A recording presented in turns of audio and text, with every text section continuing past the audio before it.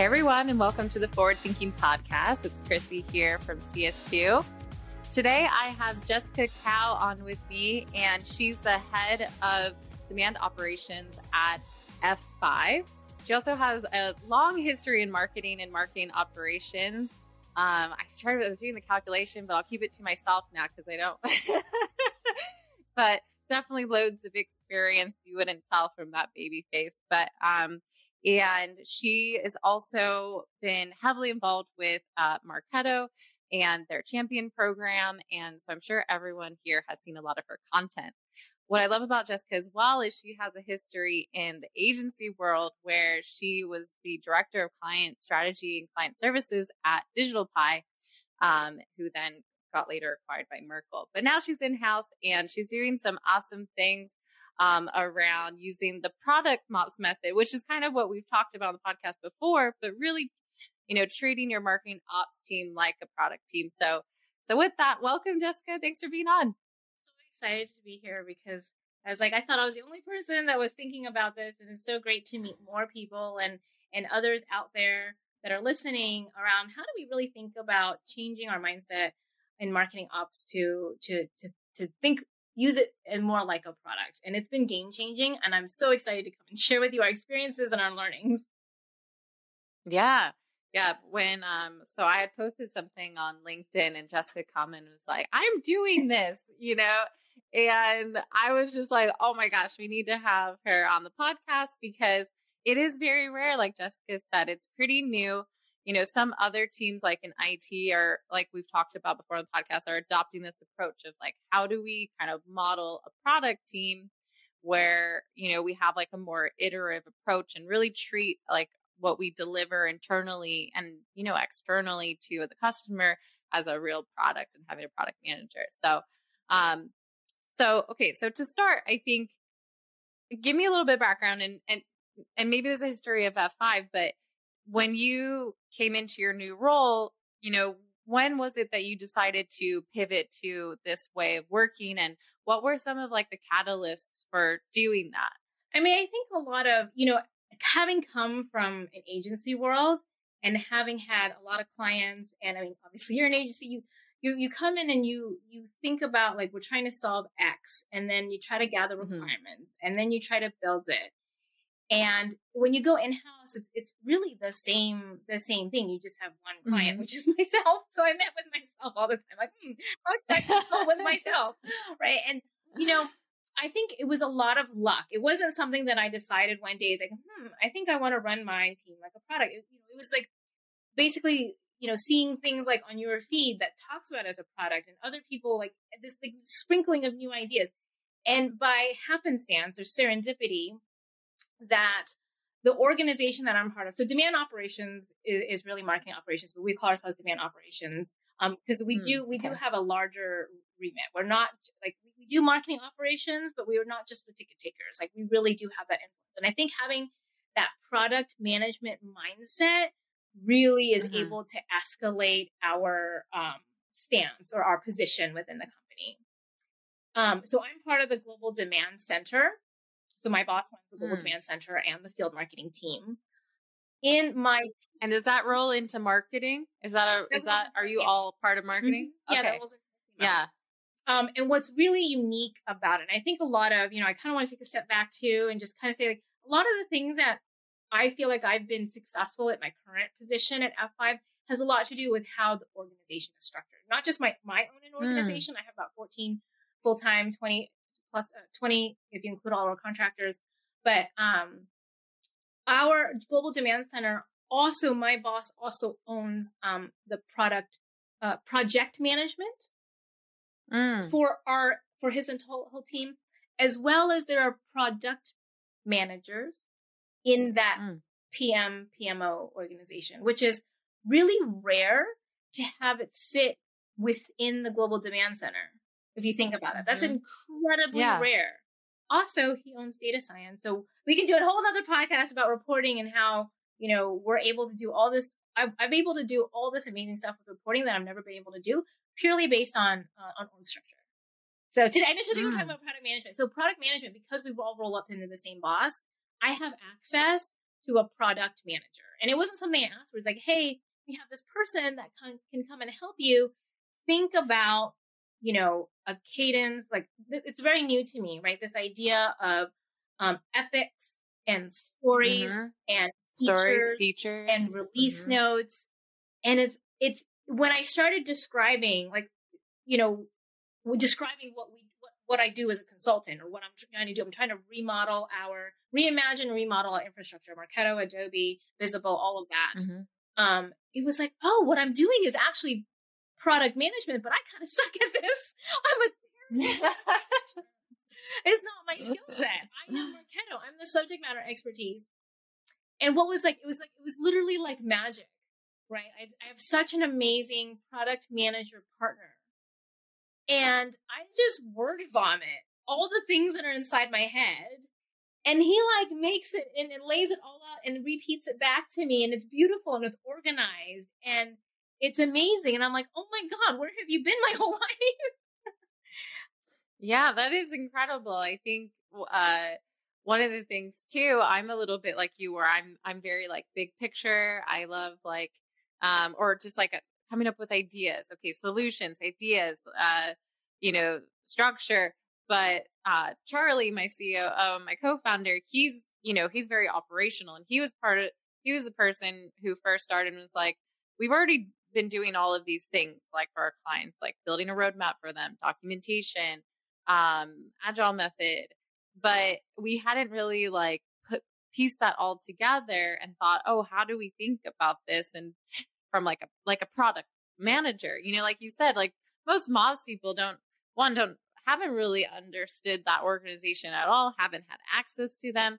And it's not really a skill that we are normally good at. I mean, we're good at a lot of and it does. Yeah. But the thing that's interesting is you can find it's a new kind of skill set that now I think you can kind of look for that's complementary, or it's something that you can also learn to do, right? Or understand. And so and the thing that I like about it most is that it's just kind of bringing order to chaos. And I think that, in organizations where small, big, doesn't matter, in operations, because there's so much you can do, it can feel a bit chaotic. So it's like prioritization is key, right? Like, you need to figure out like, what's the, biggest priorities based on like outcomes, and then being able to tie your work to outcomes, I think is super important. Like product teams do that, right? They're able to see, okay, we're going to build this feature to do this, and we're going to then measure that, and then we're going to iterate it. And they're really thinking about that like customer. But in MOPS, we have internal customers. And so I think, that it gets just, once you get that concept in your head of like really thinking about, okay, what I'm delivering, I have to really think about the experience, the actual like UX of it and so forth, I think really matters. One of the biggest things that my product manager has done, and he's kind of drilled into my head, is like, okay, we have to talk about benefits, right? Because us as MOPS people, MOPS people are super geeky and super nerdy, and we like to be like, oh, this thing and this scoring and tokens and this, and like we're so caught up, right? Like our default is to use that language. And I've given a couple of what we've done it at our Silicon Valley user group. We've talked about climbing the corporate ladder. We've talked about reporting.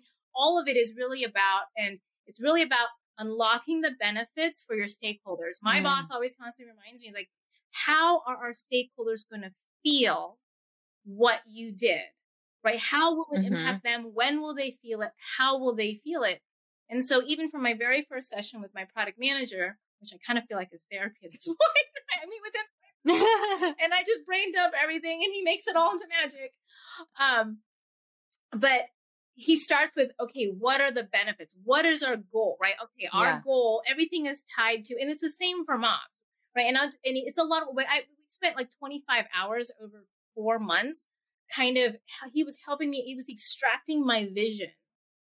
He was extracting my vision of, okay, what do we do? Well, we scale we optimize, Mm-hmm. right? We increase revenue by doing what? I even forget what the thing is. We increase revenue, we scale, we're like increasing ROI, right? Those are the benefits. Those Mm-hmm. are the words that the C-suite understands. And then we reverse engineer everything that we do aligns to those three benefits, right? And so that was it was a muscle that my product manager helped me understand. So when we talk about, right, it's, and then actually a webinar I did for Marketo a couple weeks ago, like last month, was on the like 5 key reports to getting a C-suite. The whole concept is about translating MOP speak to C-suite speak. Yeah. Right. So like what are people doing? We want to see people engaging in our database. MOP speak, that's scoring. Right. So we take the feature, which is scoring. What is the epic? What's the user store? What is the benefit that gets? Right. So it took, like I said, it took about 25 hours just to talk through with my product manager my vision of how I want to overhaul our entire Marketo instance, but translate it into language that people understand. And then one of the things that I realized that as a consultant and even internally, where things fall flat or like it doesn't get adopted, right? Whatever thing that our clients asked us to do and it just didn't get adopted, like we only took it up to like release. We didn't take it up to, it's like, if I only knew this when I was a consultant, we didn't take it through the change management, right? Because like the release is like almost, it's like 50% of the way there. Yeah. It's thinking about what is the release note going to look like, right? We have as our base. So he's got a whole template that we have to work through when we launch, let's say, for example, scoring, or we're going to launch MQL priority. MQL priority is like basically segmenting your MQLs by contact us, hand raisers, organic scoring. Every marketer wants to MQL someone, intent leads, right? We have that's a feature that we want to release. But it's like, okay, we did it. That's what MOPS usually does. Okay, we did it. And we throw it out. Yeah. But we're not taking it the rest of the way there by showing the value. And we talk about the value at the beginning and part of the planning stage. We talk about what is the training, enablement, and communication plan, and what does that feature release note look like that powers the messaging behind, well, is this a big release or is it a small release? And remember, some things, I mean, we kind of know, like I do everything in my head, which is why I need my product manager to pull it all out. But like you can't release a lifecycle change in the middle of the quarter. You have to time it right you have to time it so that you don't disturb reporting. So there are certain things that have to be sequenced, right? We can only release on the first day of the quarter. And then there are smaller things like, hey, we want to turn on lead source. It doesn't have to time with the quarter, but all of that is mapped out with the product manager. The sequence, the timing, the training. Is it a big release? So then maybe we need to do office hours, twice training, one for EMEA friendly, one for APCJ friendly. We need to do an email. We need to put it in the newsletter. Or if it's a small release, maybe it's just an email, but all of that needs to be planned out. Essentially, you're launching a product internally, and your market is your internal stakeholders, and especially in an enterprise company. You need to make sure that all you're selling a product. You want them, and when we put together the training, it's not just, hey, this is the scoring and it's 50 points when you do this and it's 80 points when you MQL. You have to sell it. So I almost start at the end, which is, let me show you what capabilities this unlocks for you. This is how you're going to feel. Yes. You're going to be, if we're launching behavioral scoring, it's like, how are they going to feel? They don't feel anything. If I did, right, I'm upgrading all the plumbing in the background. I'm just a plumber. I'm upgrading all the plumbing in the background, and I did my job. If you didn't feel anything, right? No impact to business. It's kind of like, how do we celebrate? How do we celebrate what demand ops brings to the company when literally you're not supposed to feel anything? So instead, I had to be creative and talk about it, not in the features way, right? Like we shouldn't talk about features, right. But like, how are you going to feel? It's like, well, now we can have a conversation about optimization. We can have a conversation about, now we have levers to pull. We have different levers that we can pull, right? Or like, now you can analyze your data in this new way, and you can gain insight in this new way because I did all this crazy plumbing stuff that you probably don't care about. But this is what I Yeah. delivered for you. And the focus to 90% be on what is the impact to your internal stakeholders? What decisions can they make differently now because of all the crazy plumbing that we did that, they don't care about the nitty gritty stuff. They don't care that we simplified 48 smart campaigns to a single one. I care. And it makes me so happy. Yeah. I think it's deciding like, okay, it's very important to think about like, we call it IUs and EUs. So external users are like your customers. IUs are, your stakeholders that you're building these, products for. A big customer is like the SDR team, or the sales team, like you said, because they're like the people that might feel that most, or we're most reliant on like their process. But for them, like they don't care about smart campaign. They don't even know what a smart campaign is. So don't shouldn't tell them, right? It bites me and it gets at me when I do tell them, because then they start going into our business about how to architect. I'm like, no. You just tell me what business requirements are, and I will architect you the most amazing dream house ever. But you just tell me what you need. I think that's a skill too, is to be able. Yeah. And that's a skill that I think MOPS needs to have. And then obviously the product manager is my product manager that was so good at like keeping us focused. Life cycle is something that's so complex. And I remember, life cycle is one of the hardest conversations to have as a client, as a consultant, right? Because you're trying to like manage the sales stakeholders and the marketing stakeholders, and you're trying to get everyone to not kill each other, Yep. And this was the first time where I drew the diagram and I handed it to my product manager, and I actually let him drive the requirements conversation, and it was amazing. He didn't know anything about life cycle, but it was amazing because he knew how to like lead us in the discussion, to ask the right questions, to unpack the multiple layers, right? Because if you think about life cycle, it's how do you get into a stage? Well, when you trigger to that stage, which system does it? Which field changes? And if that field changes, what else has to happen? When are you not allowed to go into that stage?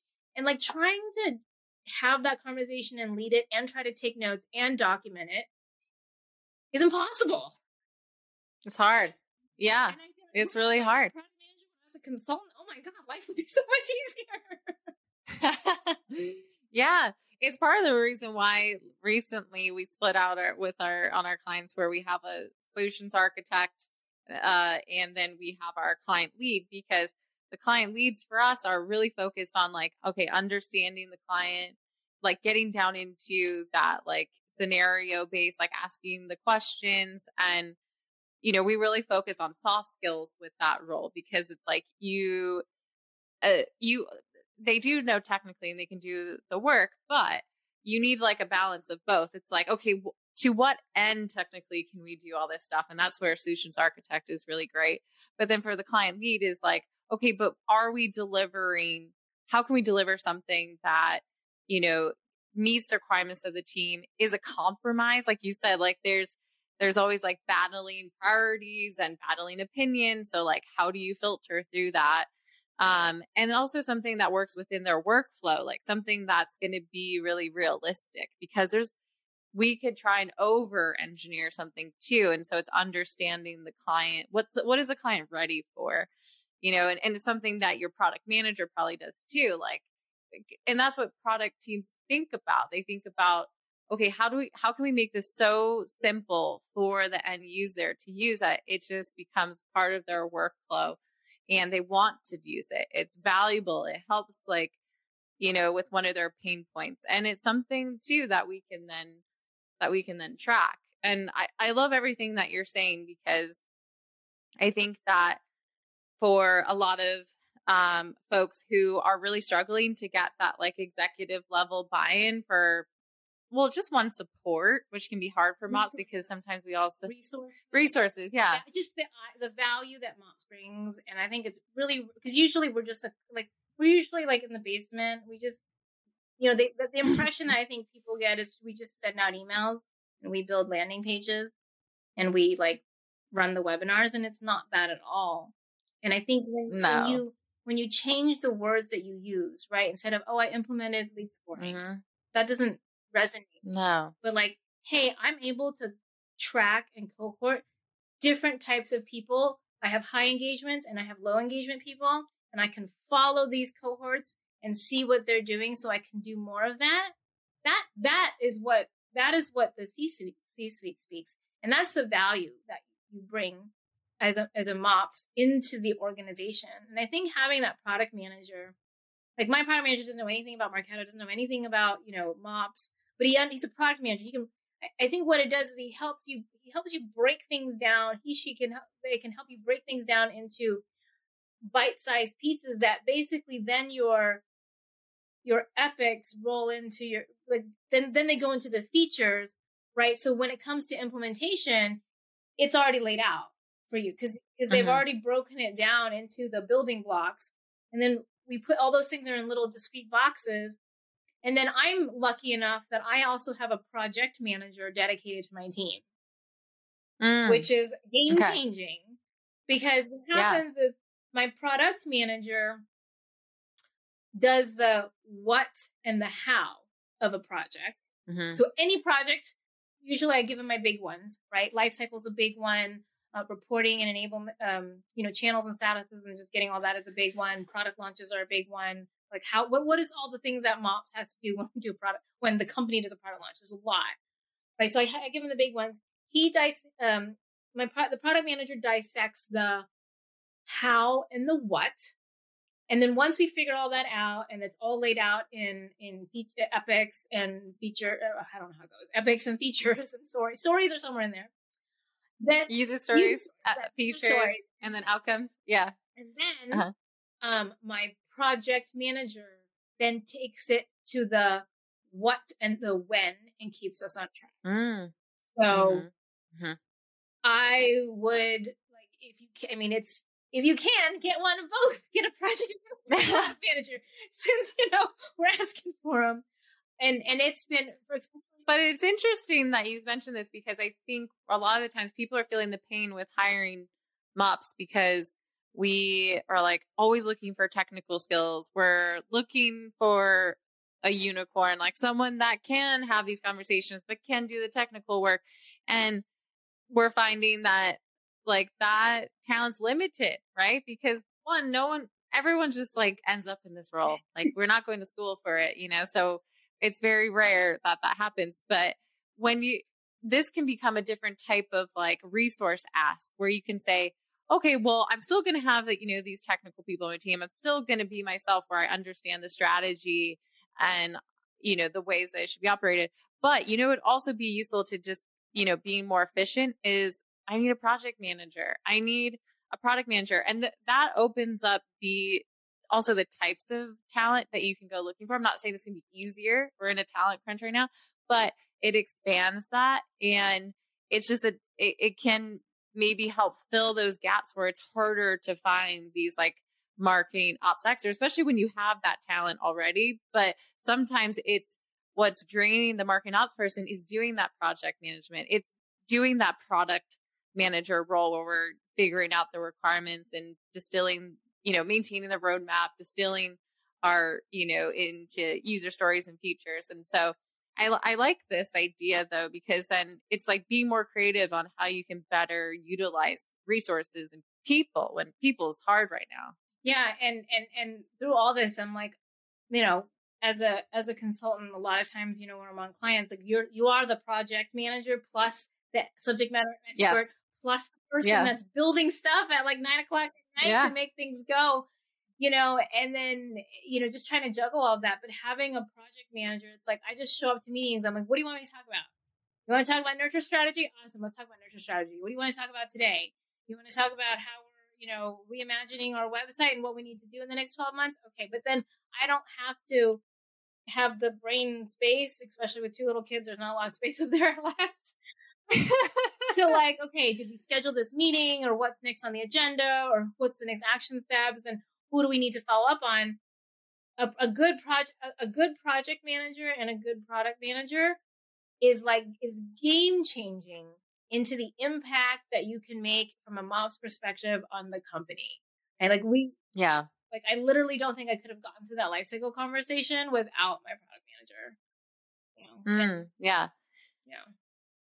One thing that I think would be useful to talk about, and it seemed like it was probably a bit easier for you because of the, like you said, the overall structure in your company that helped give you that like resource and also the way of thinking. But for some people who maybe don't have that, but they do want to try and get executive level buy-in, because I always say at the beginning of this, like, in order to make this work, you need executive level buy-in, because it's a paradigm shift, really. Like, you're making a big shift in like how your team's operating and also how other cross-functional teams are working with you, because in a lot of times you're going to have like team coalitions that need to work together because your outcomes are being long-standing, right? You're going to, like you said, maybe it's increasing pipeline, maybe like it's velocity. There's different kind of key outcomes depending on the company, but there's going to be different stakeholders across those teams that are going to have to be, working together. So do you have any like kind of tips, or maybe even when you first started, was there a certain like way that you approached getting that support to make the change? And what was some of that like talk track or language you use? Because I think that's really important for some of our listeners to like be armed with that. No, absolutely. And I think, it's again, that change in language, that change in mindset as a marketing operations leader, and and how you talk to your boss and upper management and the CMO. And I've always believed that marketing operations is, we already know, right? All of us here already know that they're really at the center of everything, right? We make marketing go. Without us, nothing goes. But we are an accelerant to marketing. When done right, we accelerate every aspect of marketing that happens. We can make things go faster. We can decrease the cost. We can give you increased ROI because we can show you the data and the insights on what is working and what isn't, right? At the end of the day, all your CMO really cares about is like, here's the money. Show me what you can do with it. As a field marketer, as a marketer, you're given if you're given $1 million, you got to make decisions on how you're going to spend that money. Where does that data come from? So marketing operations, we own the source system of the data. Everything from board slides to how we as a company in marketing talk about our impact on the company is 100% related to our utilization of Marketo and Visible, right? Visible is what powers all of the data, all the plumbing that's in the background that powers all of our conversations. How we look at how we're doing our conversations at the IC level, right? They're like putting out the webinars and things like that, all the way up to the top. So we have an incredible amount of privilege and responsibility because when it's not set up correctly, the whole company feels it. So, as in marketing operations, we have to own that. We're more than just like we make emails and we, build programs in our marketing automation system, but we really have to own the responsibility and the influence that we have. And a lot of times, we'll lean in and put on the marketing hat, right? Like I started my life as a field marketer, and then I went into marketing programs and demand gen, and out of necessity did marketing operations because I didn't have a marketing operations person. And then like marketing operations is my jam. I love it. But a lot of times I continually to tell my team that we are the organization that sees it all, right? You can have American field marketing, they're in their worlds. You can have LATAM field marketing, they're in their world, but everything comes through our fingers. Like we literally see everything. So we can provide insight that no one else can, right? We can see patterns and changes that no one else can. And it's bringing these insights. A long time ago, I used to have a client and I did the reporting and analytics, and I used to be like, Fun Fact Friday. Did you know, right?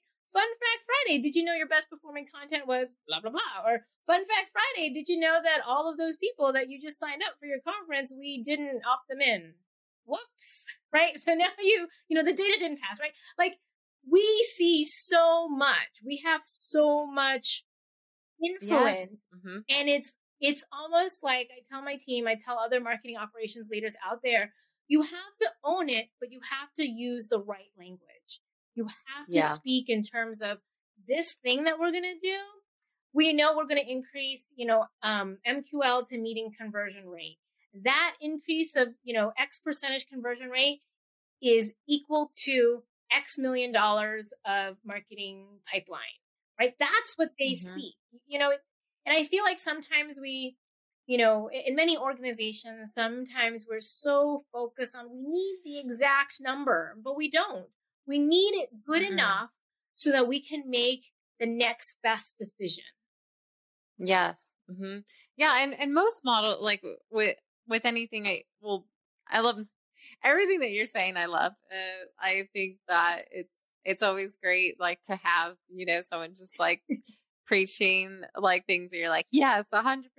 And, I love that what you talk about is like the responsibility, but also it's like kind of like privilege with the role too, because like, it's just so expands like where we can go with our careers, because, and I always say this, and people like, I've had people comment back to me and be like, no, that's not right. And whatever, I don't care. But I'm like, a marketing ops leader or like someone who's coming to marketing ops is almost like better positioned to be a CMO than through any other part of marketing, because we see everything. We're seeing what works. We actually keep up on like best practices for everything, how to run an event, how, paid programs. But we're also seeing what works and what doesn't.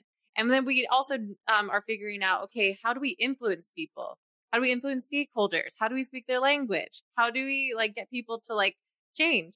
And then we understand the data, what really matters, and how do we articulate that to the C-suite? We're teaching. That's all something that a CMO should like understand and be able to do, right? Because at that point, part of what, and I know I sent you my deck, but like there's 5 areas. There's 5 specific areas that everything that we do falls under for marketing operations. When I okay, I'm glad you're going into this because I've been caught up in everything. I forgot to mention this. Okay, yeah. Now I can't remember. One was database health, one was reporting enablement, one is campaign execution, one is life cycle, and one is lead qualification. Like everything that we do in MOPS falls under those categories, but we're typically so caught up in scoring and sourcing and channels and life cycle and widgets and templates and landing pages. Like that's not the language that people speak. Everything that we do goes into those five categories. And one of those biggest ones is data literacy. Literacy. Yeah. I have like people on my team dedicated to building training courses because we're responsible for the source data, right? It's ours to make good or not good. Maintain. So we're responsible for the source data. But also, I'm very fortunate to have an amazing partner on the data science team, which also sits under my boss's organization, which is very rare. So I have a very strong that is rare. Science. And so they catch all of the data and then they make magic happen. And then it shows up in these beautiful Tableau dashboards, but that's not the end. And if people who know me in the community know my big thing is around analytics and reporting. And so the job doesn't stop there, that you just built the webinar program and you shove the data over and it magically ends up in a Tableau dashboard. It's enabling our end users, our stakeholders, our marketers of how to use the data to analyze or to do what you want, right? It's like, if I have this question, which pieces of which dashboard should I be using to go and answer that question? Because if that doesn't happen, then your value isn't realized. So it is in your best interest to make sure they understand how to use the data that you worked so hard to plumb to get to the other side. And if if it doesn't have eyeballs from your stakeholders, then there's no realization of that value. So you got to take it to the finish line, which is to make sure your stakeholders know. So we have like data doctor sessions.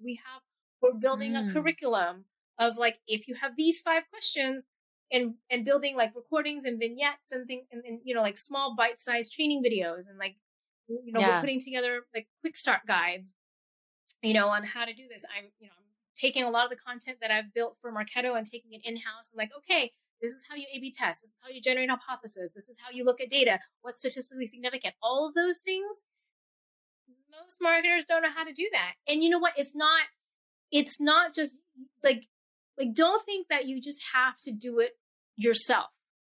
Right? Like we have an internal speaker series, and so I just bring in external speakers, to bring in all this goodness. I have I use the cross pollination of the Marketo community, right? Because we're learning from each other. So that doesn't stop with, we learn from other people. That's why you're sitting here watching this podcast.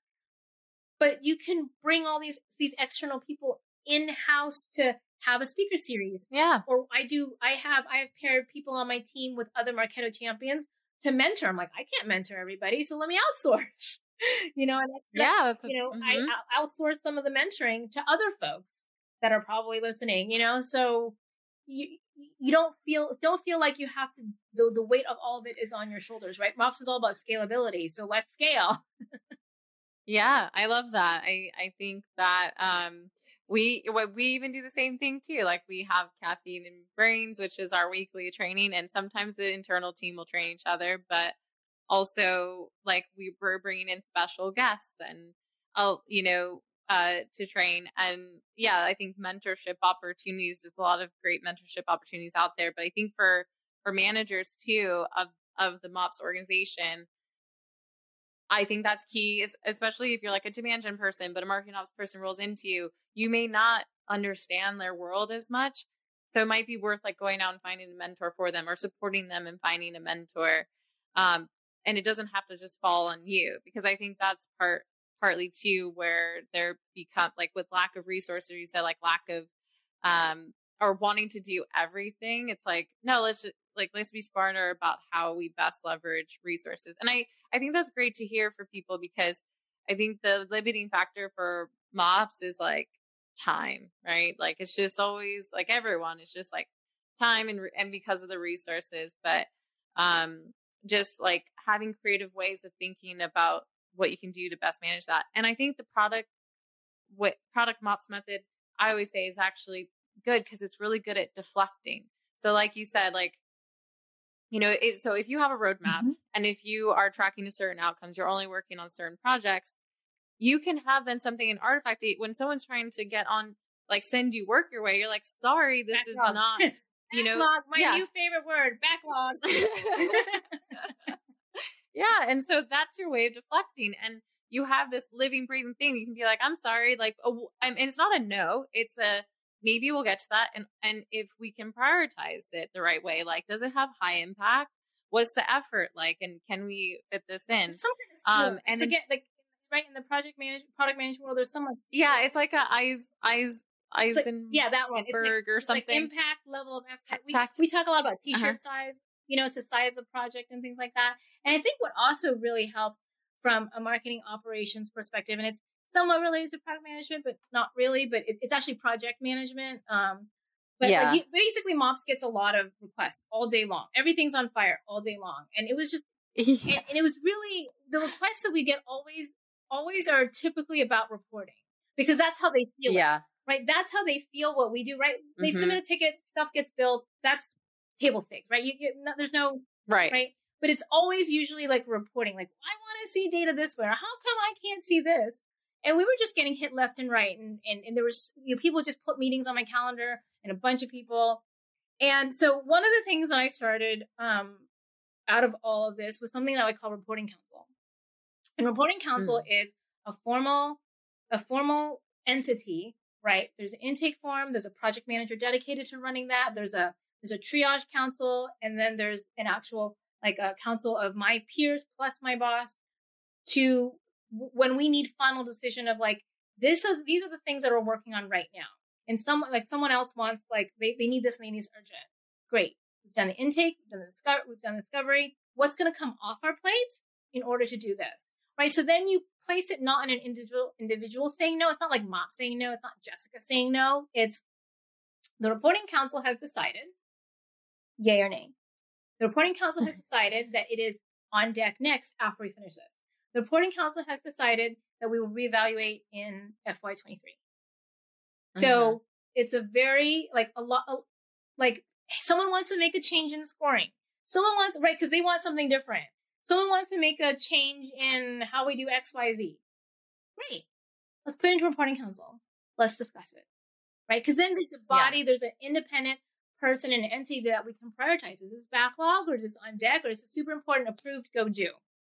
And then then there's monthly updates that get sent out of where we're at and what's on deck, because everyone needs everything right now, but at least they understand capacity and resources, and then the right resources get dedicated instead of we're trying to juggle too many things. And honestly, like that, between reporting council and product management are really the two like game changing things that having been at F5 since March are like what, like those are the two things that I'm like really the most proud of, but that are really game changing, that are new, and that I will take with me wherever into the future.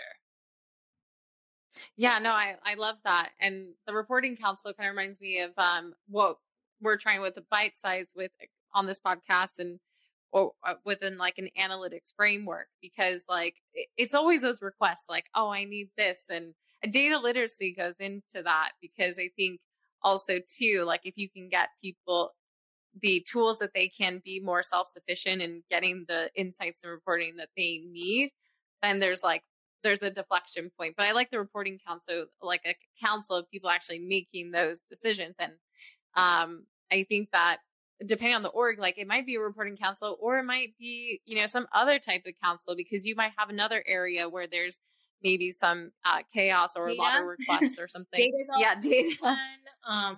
I know that in other MOPS organizations, right? Like you can't just create a field whenever you feel like it, right? There's some governance, creating new channels and status, and I think you're right. It's the concept of, different companies will have different needs, right? But it's to manage the chaos and just getting pelted every day with these requests. And how do you prioritize? So for MOPS, for our own MOPS, we have the roadmap. My product manager has mapped out the roadmap. There's certain things, right? Like product launches are like, we can't not do them. What can we push out on our roadmap? And then you can just deflect, like, yes, that is FY23, or yes, we can do this small piece. We can do A, but not B, C, and D. Yeah. So, and setting expectations, I think, is key. Like happiness is like reality, minus expectations. And I think that, you need, if you're setting your expectations correctly, like people are going to be like, it's, because I think this is where MOPS goes wrong too. We're like, oh yeah, we can do that. Yeah, no. Silence for a long time. And then they go, oh, someone checks in, where's this thing? Oh, sorry. Like, we got bogged down, and maybe we could do it by this time. If you're just like getting to a cadence of just setting expectations up front, it's just better too for their happiness, because it's way worse to under deliver than to just be honest and say like, okay, we can get that to you, but it's going to be here. Or also, here's a compromise. Here's this, but let's plan to do this. And so, like you said, like taking on too much and then like trying to do it all is worse than just saying, okay, yes, but not now, right, or later, because and also, right, like pick the things that matter. And like for any instance, like anytime I go into, anytime I went into a client or come into my own instance, it's like infrastructure. It's like, are the walls going to collapse right now? And those for me are in the Marketo world, channels and statuses as one, right? Channels and statuses. If we're using visible, obviously the visible statuses are visible channels. Channels and statuses, sourcing and scoring. Those are my three. Like, I can't do anything. I'm totally blind without having those like tick and tied. And then lifecycle, MQLing. life cycle. Right. Yeah. Life cycle, MQL, like like I can limp along if I just have a good MQL process, and Yeah. some, but yeah, like life cycle is one of the hard, like it's a harder one because it involves so many other stakeholders.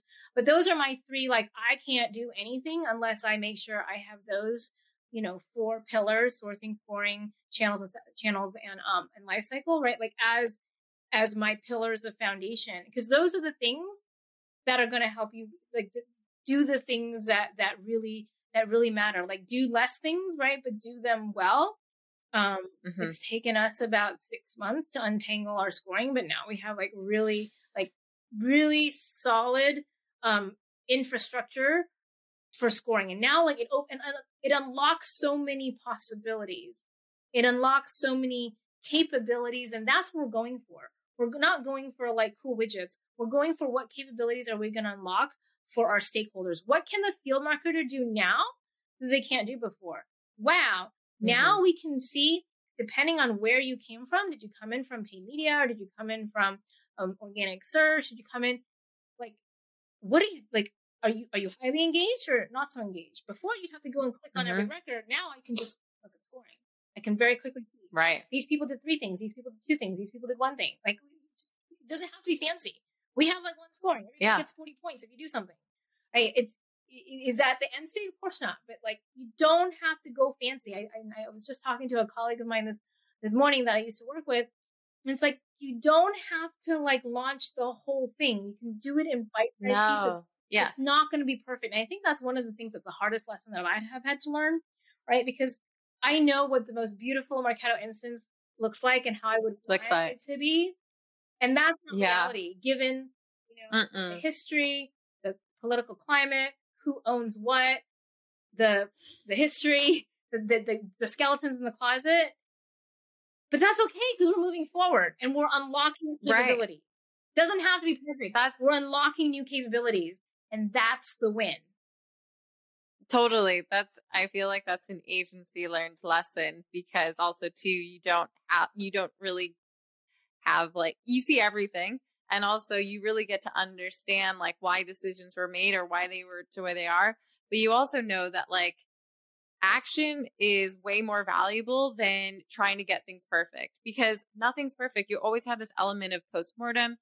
And then getting to that iterative process is actually what a product method actually gets you to, because when you have a feature, you deliver it, doesn't mean it was perfect. You might have to like improve that feature on your next, release and so forth. And that's things that I think would be, a huge takeaway is like knowing like you can size these out, like you can deliver part of a feature and then build upon it the same way, product teams do. And so I love that. I know we're coming up to time, and I feel like we're going to have to schedule a follow-up, because this has been an amazing conversation. I feel like let's do it again.